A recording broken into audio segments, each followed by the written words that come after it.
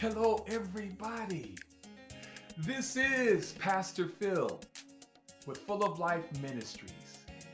Today's message is entitled, Don't Let Life Slip Away. In the book of James, chapter 4, verse 14, it says, you don't really know about tomorrow. What is your life?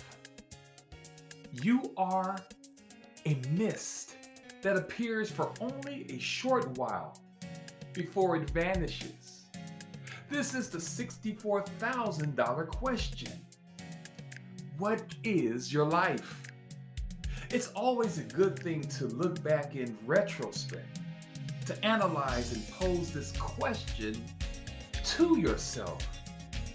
Has your life lined up with the basic principles that the Lord intended for you to live?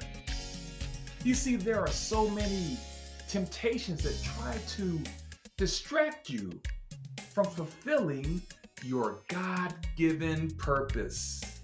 And if you're not careful, you can lose precious time and opportunities to experience life in its fullness. In Ephesians chapter 5, verses 16 and 17, I believe, it says, so be careful to live your life wisely, not foolishly.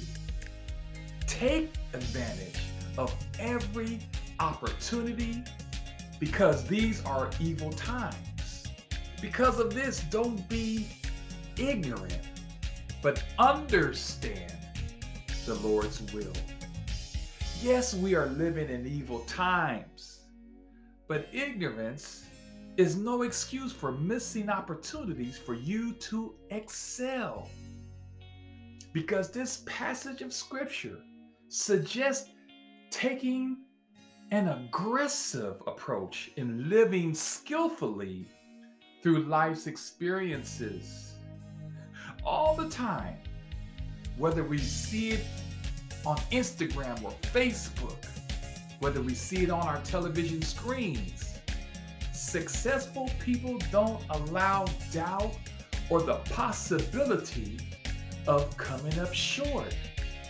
And the reason why is because they always consider the alternative, missing out when the moment of truth has arrived at your doorstep. Wise people don't live life foolishly. Wise individuals use godly principles because they have grabbed hold of God's will and purpose for their life. St. Luke 22 and 42 shows us that Jesus prayed to the Father, and he prays this prayer by saying, Father, nevertheless, not my will, but let your will be done. When he echoed these words through prayer, this changed the course of history forever. How about you? What have you done to change the course of your history? Are you willing to make the ultimate sacrifice for change to take place? Or will you let this precious moment pass you by? People of God, life is like a vapor. We are here on this earth, but for a short time.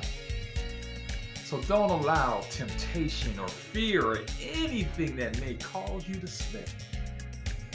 His will is for you to be successful. His will for you to experience the power of God like never before.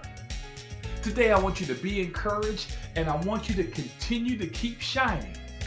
And thanks again for tuning in to Full of Life Ministries. God bless you.